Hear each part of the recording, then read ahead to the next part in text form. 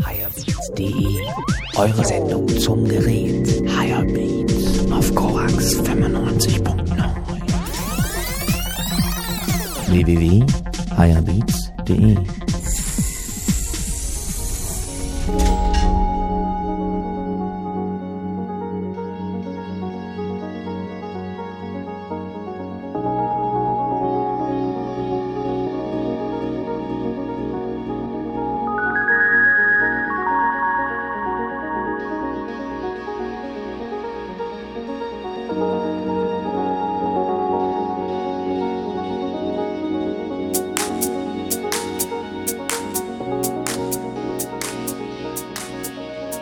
Ihr hört Higherbeats.de, eure Sendung zum Gerät hier auf Radio Korax 95.9 mit dem L&D und heute mit dem Einmusik aus Berlin. Guten Tag, hallo. Hallo Samuel.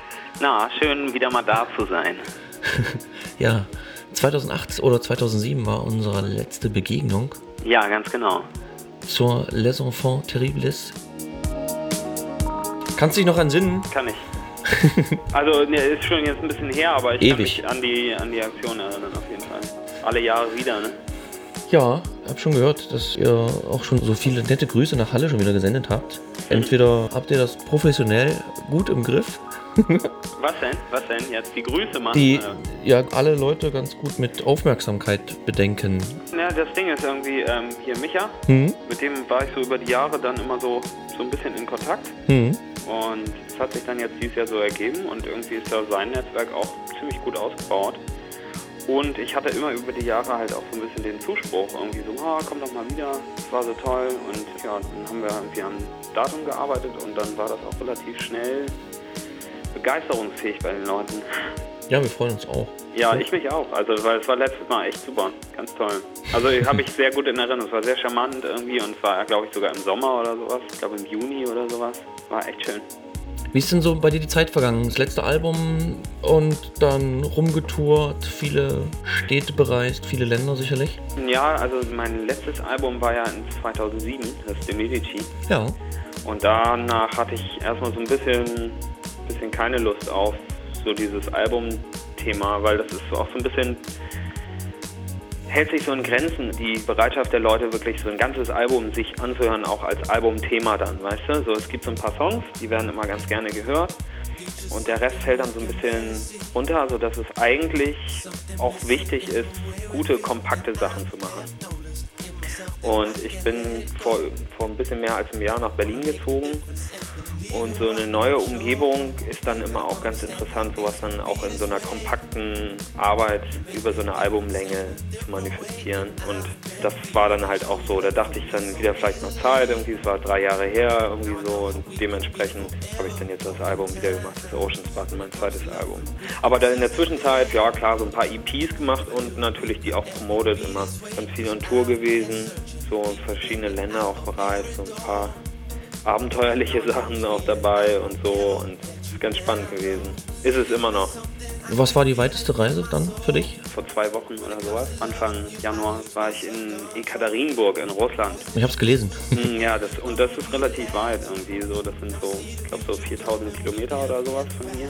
Haben die auch einen großen Riesenfluss irgendwie, wo unsere Väter schon gekämpft haben? Nee, oder gar was nicht. vielleicht? Nein. Nee, das ist im Ural irgendwie. Das ist eigentlich weit, also ein bisschen wie Berlin so. Eigentlich flaches Land, ein bisschen Wald außenrum, Seen und so.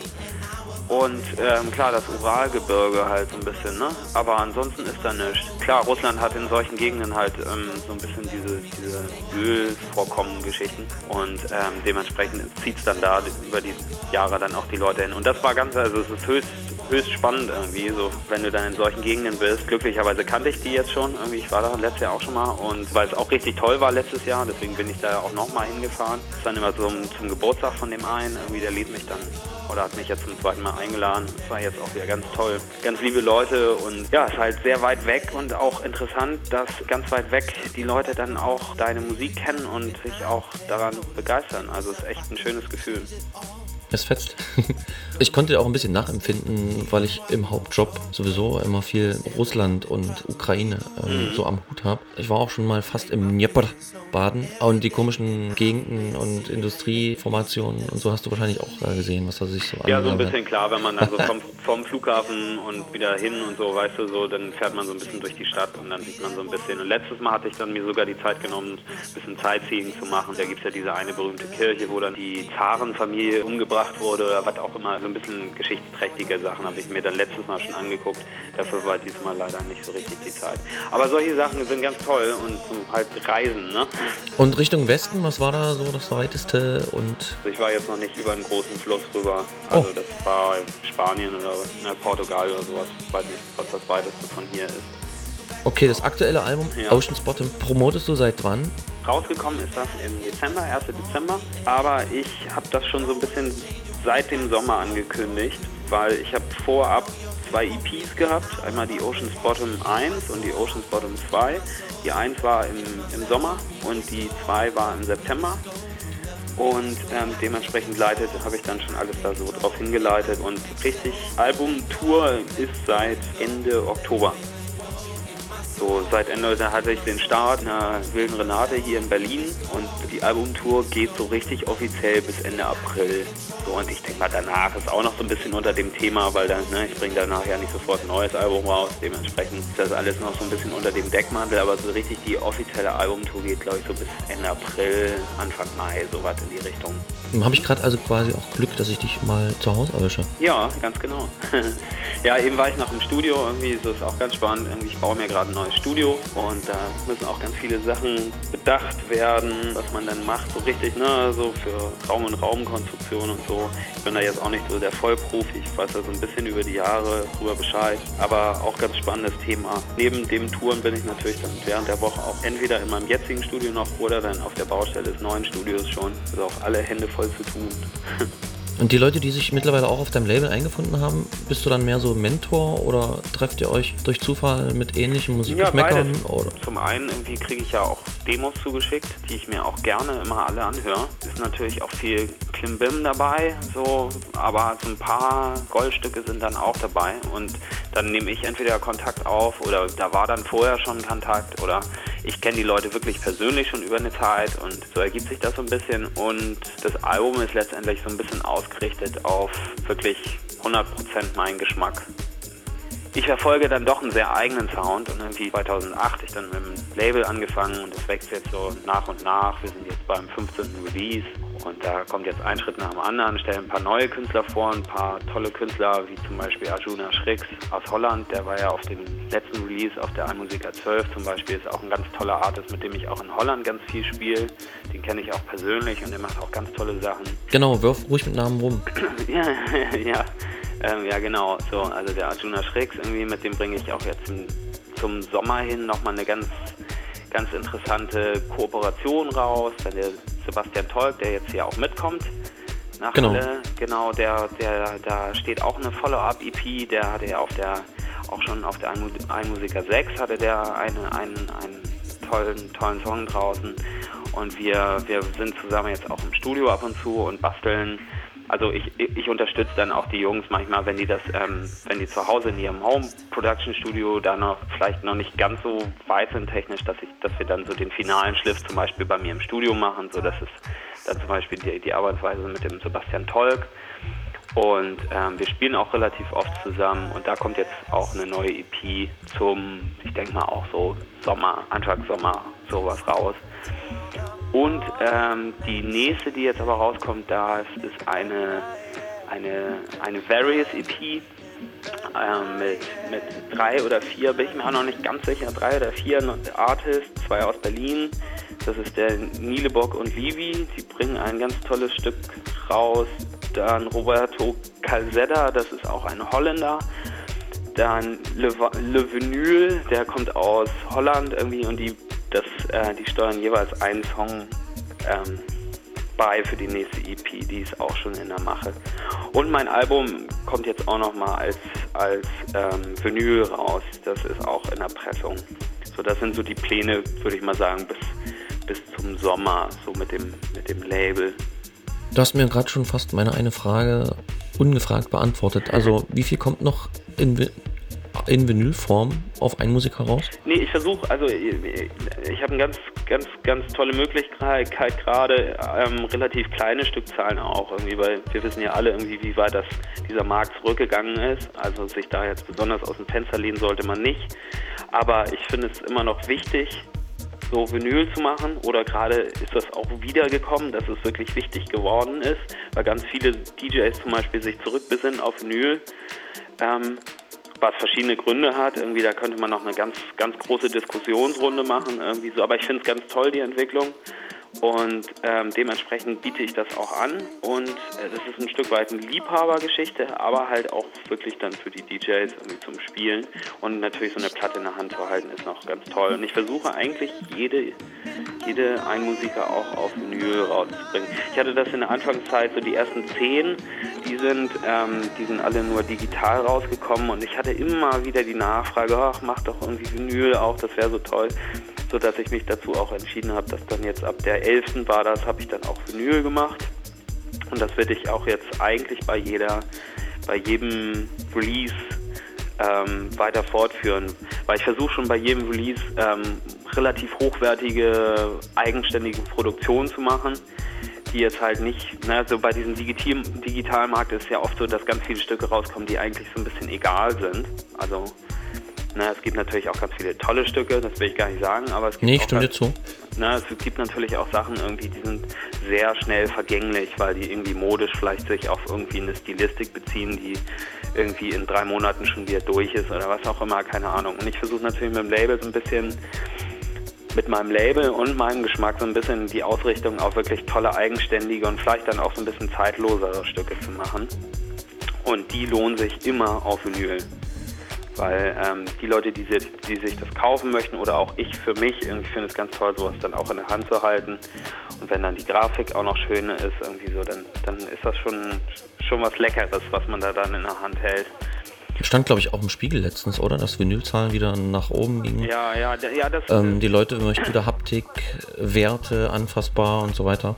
Ja, das Ding ist irgendwie so, also wenn man digital auflegt irgendwie so, dann kann man das auch ähnlich handhaben, wie als wenn man Platten auflegt. Klar.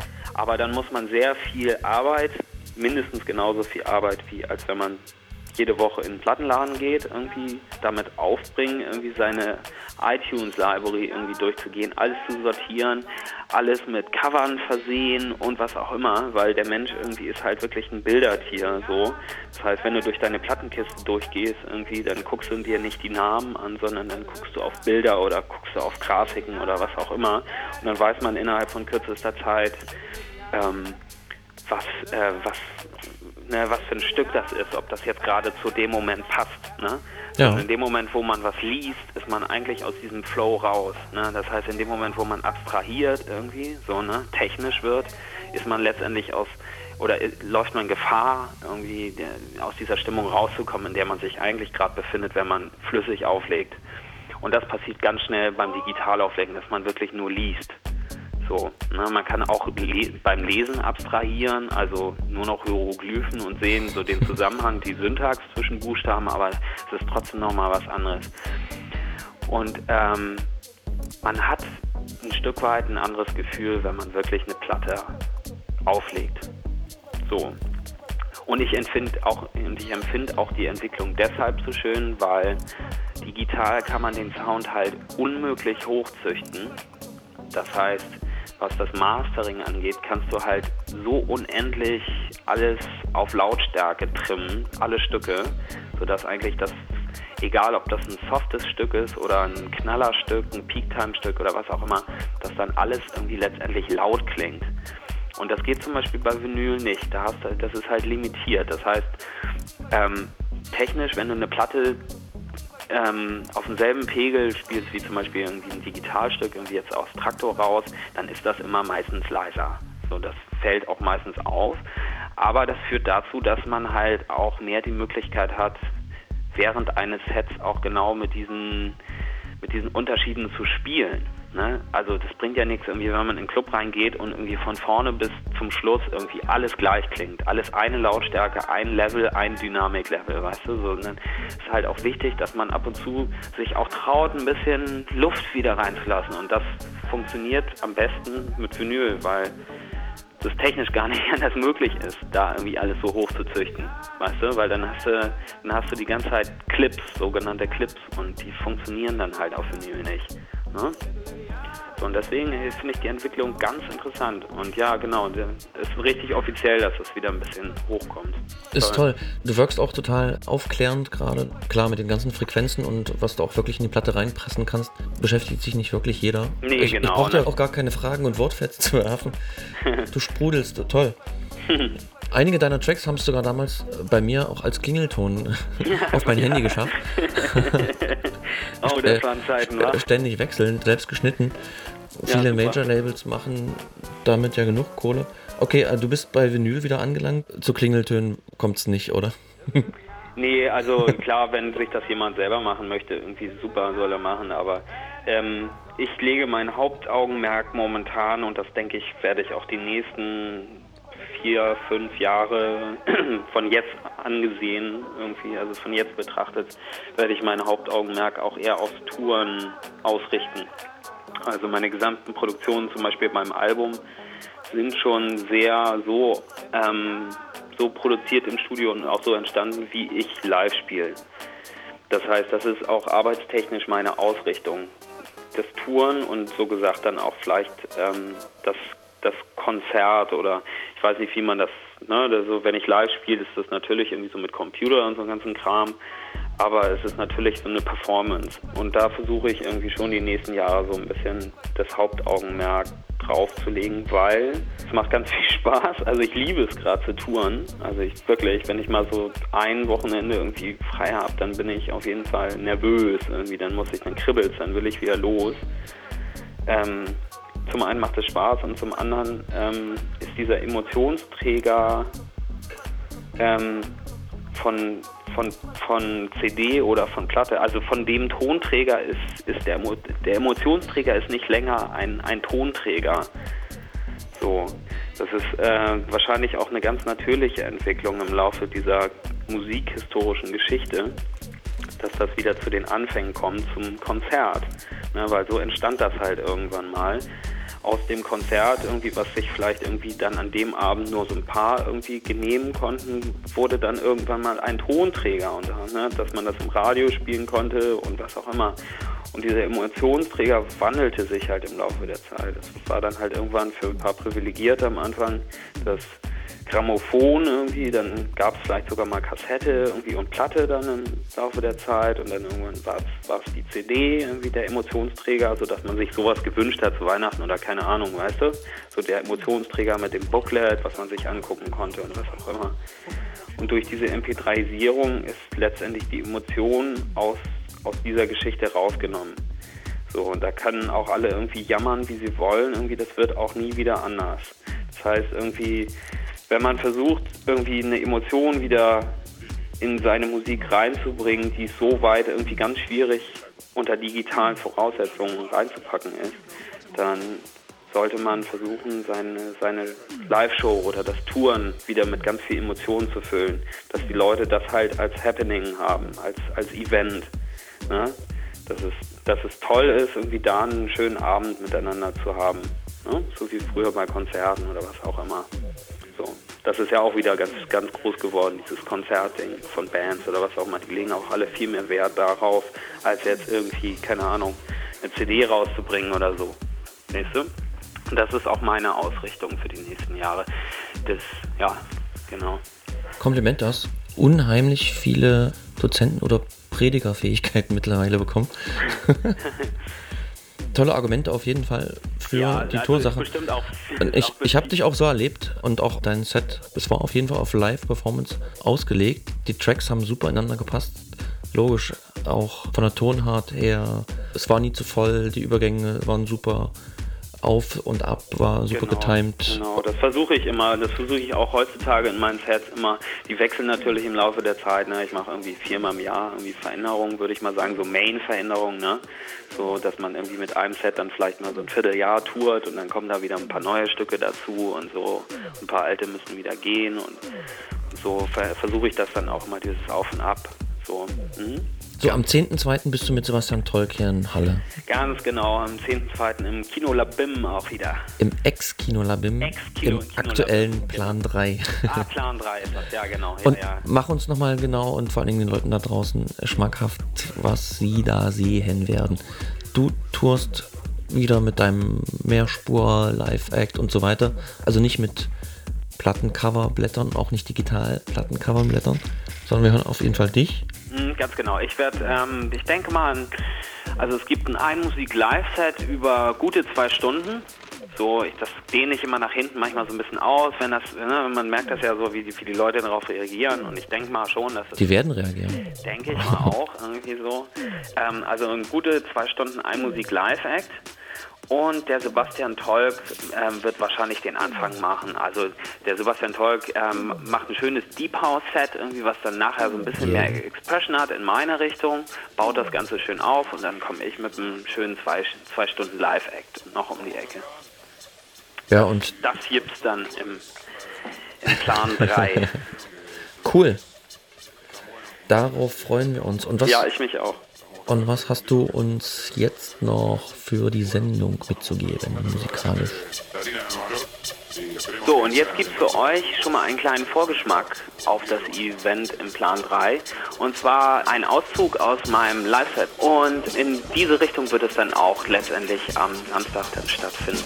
Viel Spaß dabei. Hier ist Einmusik und ihr hört mein Live-Set auf higherbeats.de.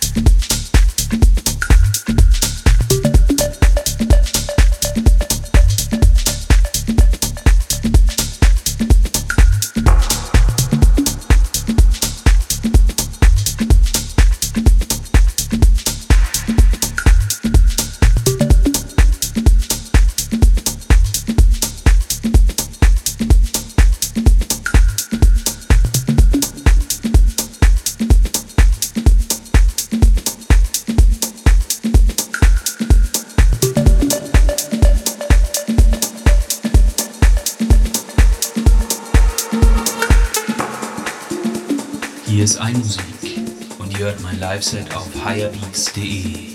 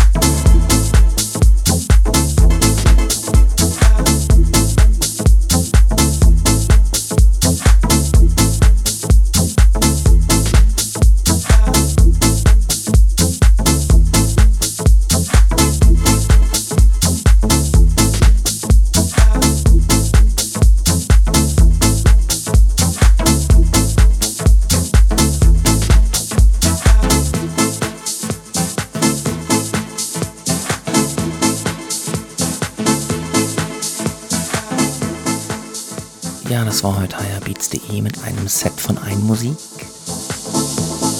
Und wir haben auch noch 2 Alben bekommen, um sie an euch zu verlosen. Das Ocean's Bottom. Ich denke mal, wer uns schreibt und den bürgerlichen Namen von Einmusik weiß, unter diesen Einsendern verlosen wir die Alben und ein paar Freikarten für die Veranstaltung hier am 10.2. Einmusik live und viele andere DJs im Plan 3 hier in Halle.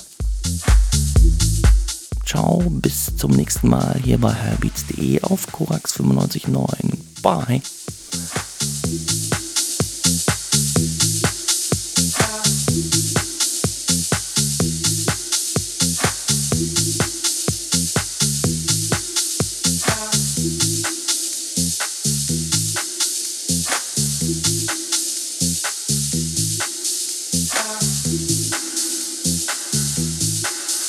Higher Beats auf Korax